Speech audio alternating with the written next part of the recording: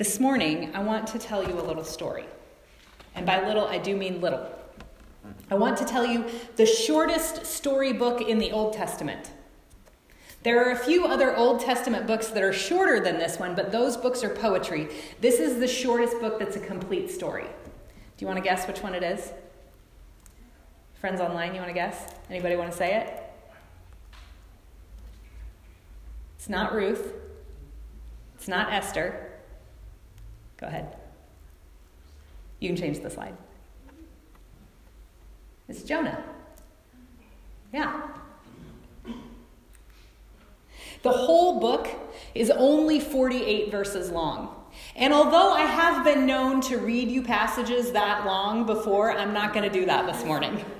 I'm just going to tell you the story to refresh your memory. Some of you may never have heard it before. And then I'm going to read you just the end portion. So Jonah is a prophet sent by God to cry out against the city of Nineveh.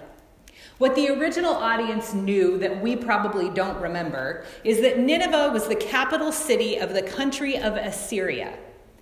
And Assyria was the country that completely destroyed the northern kingdom of Israel in 722 BC.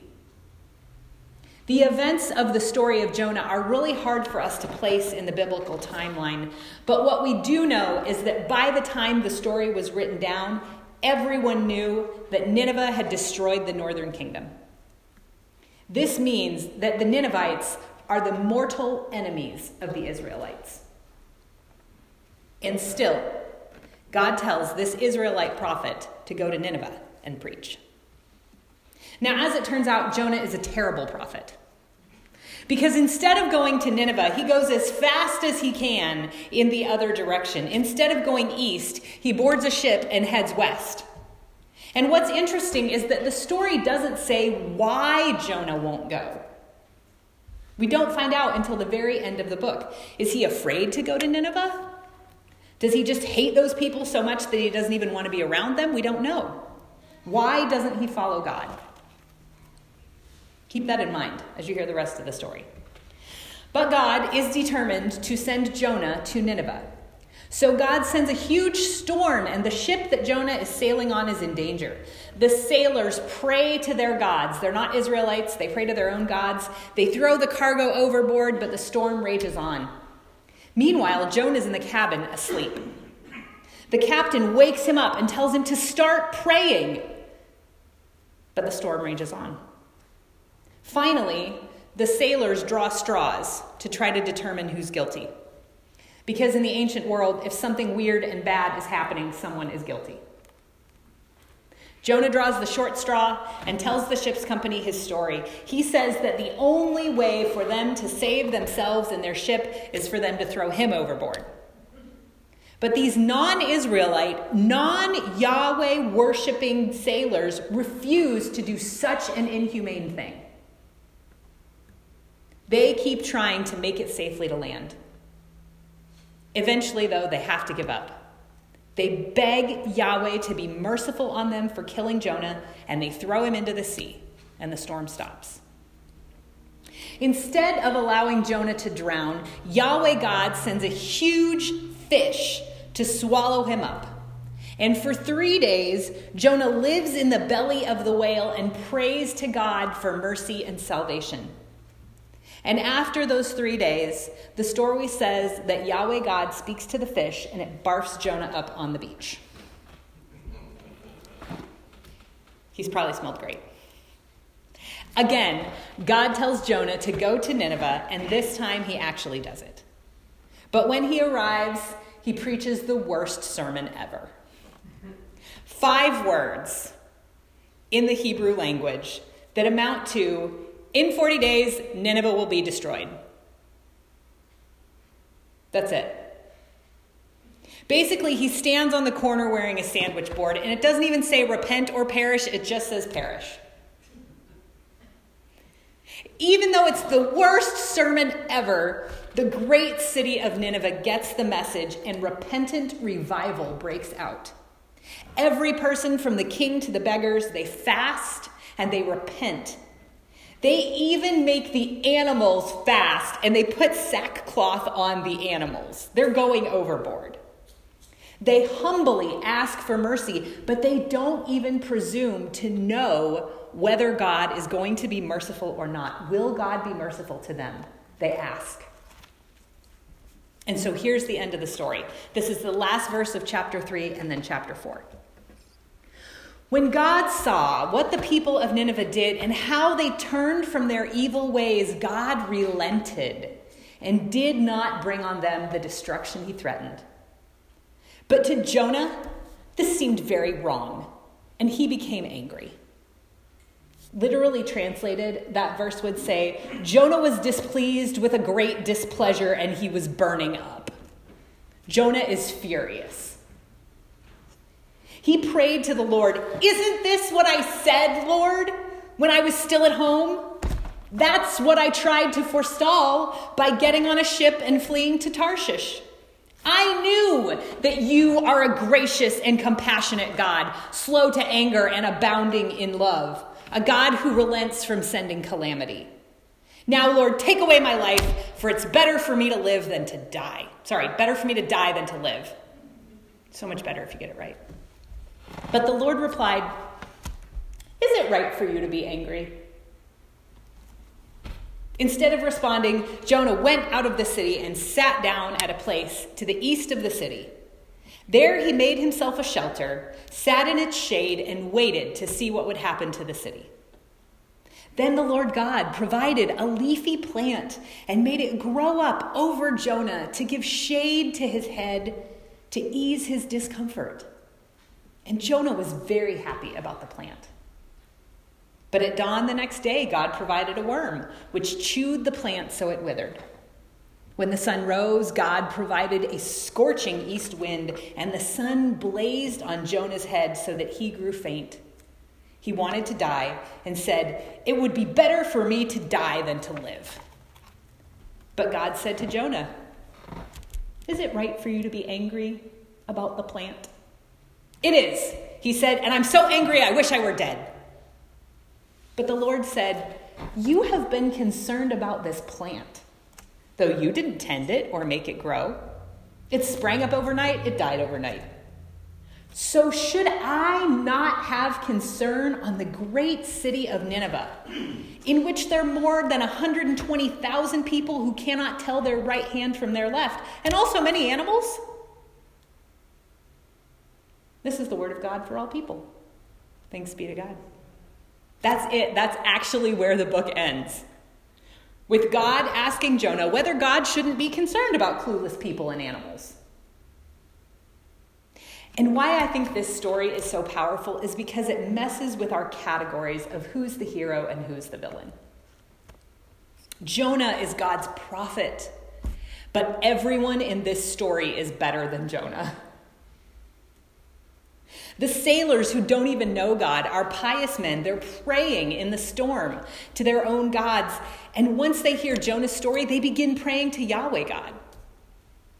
The people of Nineveh, the most wicked city in existence, they all repent after hearing the worst sermon in history, and they change their ways.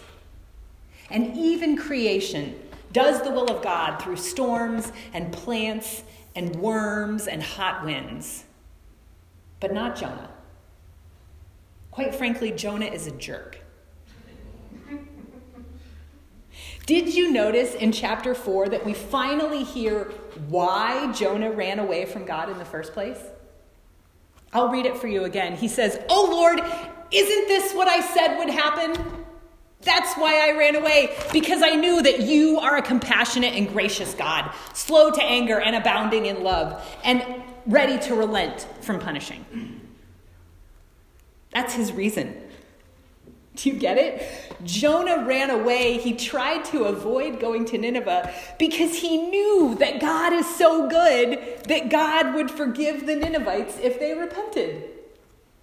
His reason for not going is that he doesn't want God to be merciful to his enemies. And so this morning, we have to ask ourselves whether we have the Jonah syndrome. Are we good and faithful people who love God truly, who pray, who speak out against injustice, which is the main job of a prophet? Are we people who are so deeply grateful for God's mercy and grace extended to us, and yet, deep down, maybe not so deep down, we do not want that mercy and grace extended to our bitterest enemies? What other people have done is so bad that they shouldn't get any mercy. They should get punished. Maybe mercy after punishing, so don't kill them or anything, but definitely punishment first. This story pushes our buttons because it reminds us that God loves the people we hate. God has pity. God is concerned. God weeps for the city of Nineveh. God does not want to destroy the people. God wants to restore the people. Even after they have done violence to each other and to other countries, even after they have ignored the poor among them, those are the two main things the prophets are always railing about: violence and how you treat the poor. God does not punish them. God woos them. In God's eyes, no one is a lost cause. No one is beyond redemption. And that's hard for us to take sometimes. Because if we've been good, if we've made the right decisions, if we've been kind, if we've been generous, then obviously God is with us and against the people who haven't done those things. But the problem is, maybe I should say the good news is, that God is for those people too. They get the same chances that we get. They get the same love that we get. They get the same mercy that we get. And sometimes, like Jonah, that just burns us up. Now, as I was working on this sermon, I tried to argue with myself, because I certainly feel this way sometimes. And I told myself, well, actually, I'm better than Jonah. Because if those people in my life, my Ninevites, if they repented like the Ninevites did, then I would be okay with God being merciful to them. I would. But would I really? If nothing else happened to them, if no other punishment,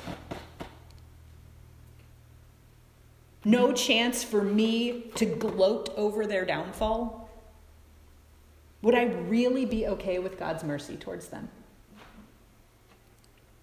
What about all the people they've killed? What about all the lives they've ruined? What about all the money they've made killing people and ruining lives, whoever the Ninevites are in my life? They just get to repent? Yeah. Just like I do.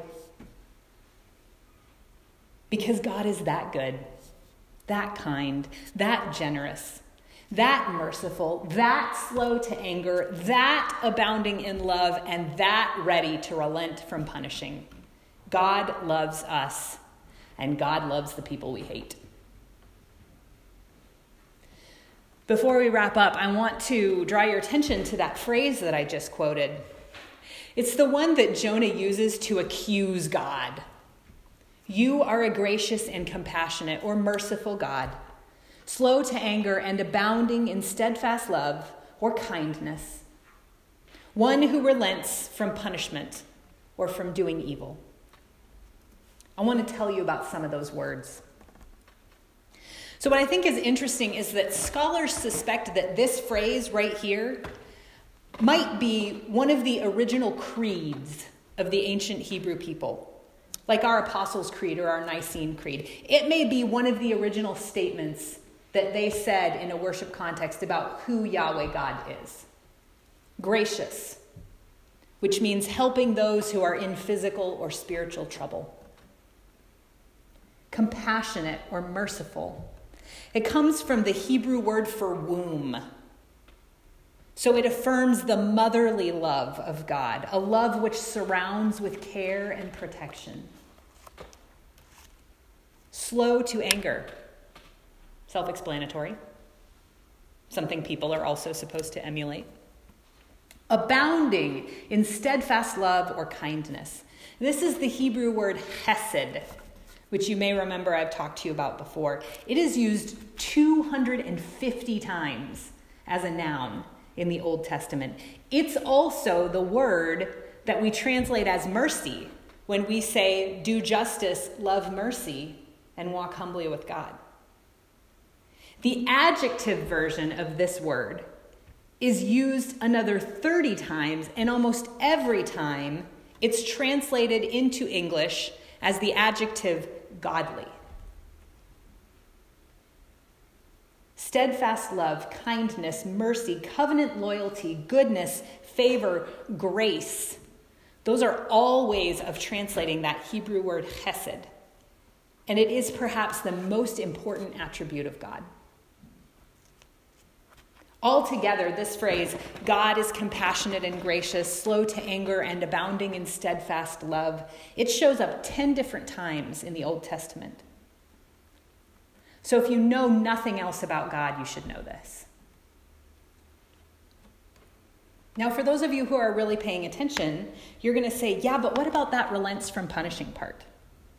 To which I reply, make sure you tune in the first Sunday of Advent, November 29th, when I'm going to talk about that part.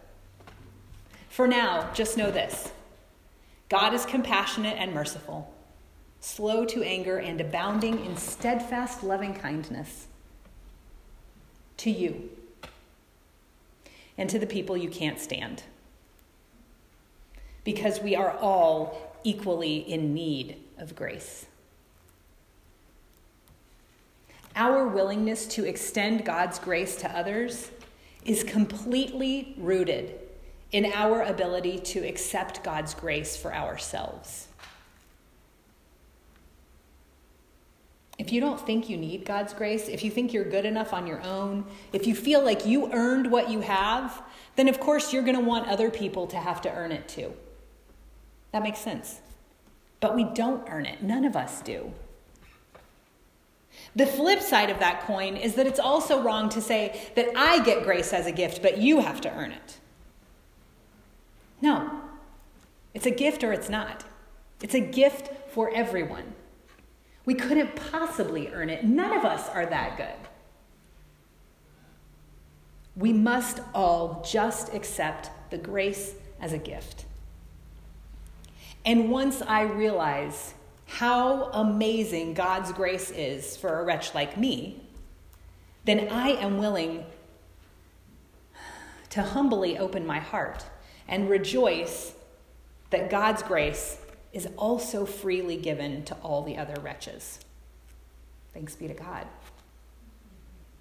God is compassionate and merciful, slow to anger, and abounding in steadfast loving kindness.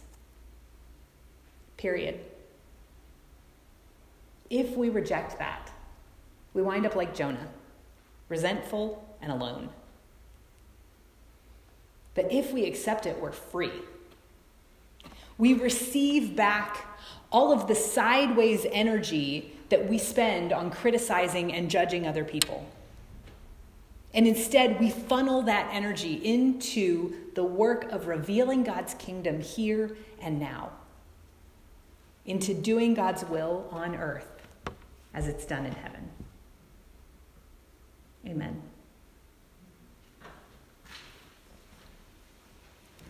I'd like to give you the opportunity to spend a few moments in reflection this morning like we always do. So would you settle in wherever you are? Maybe you're like me and your back's a little sore.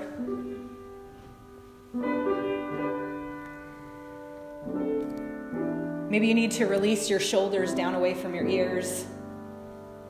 Unclench your jaw. Drop that tongue away from the roof of your mouth and take a deep breath. As much as you can with masks on.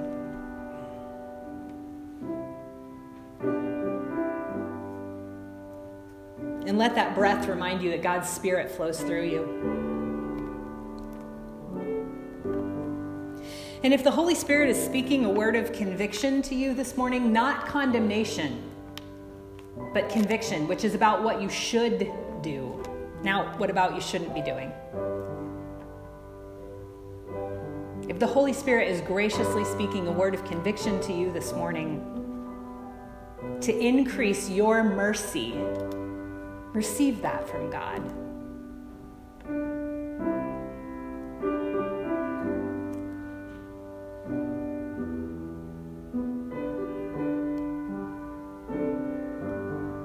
If the Holy Spirit is speaking a word to you this morning about the fact that you still are trying to earn grace,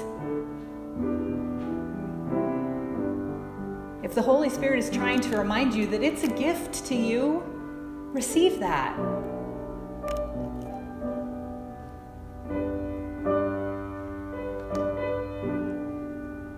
Receive the freedom.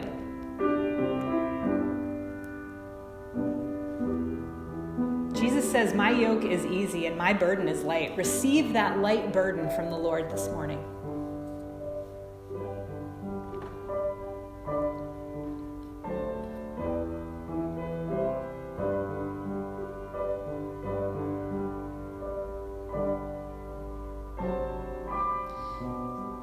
If there is residual resentment or anger or disappointment or smugness in you from this election season,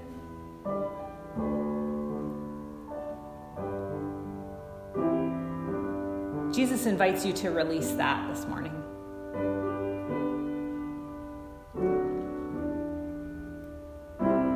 Your hands are not free to build God's kingdom when you're holding on to those things. If that's you this morning, would you actually open your hands just as a symbol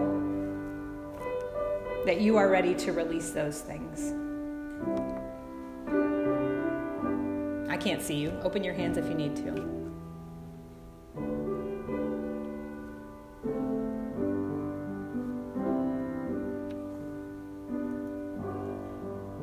I'm going to give you just another couple moments to cement whatever the Spirit's telling you. Maybe it's not anything I've said.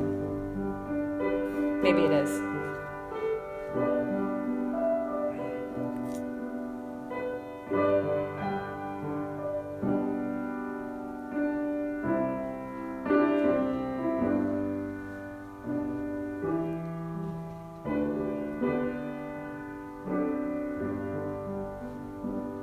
Now I'll say a closing prayer. God, who is love, we receive what you're offering us this morning. We ask for your power to go forward, to be your people in the world, to build your kingdom, to reveal your kingdom, and to show the mercy that you have shown to us. We are grateful. Thank you. Amen.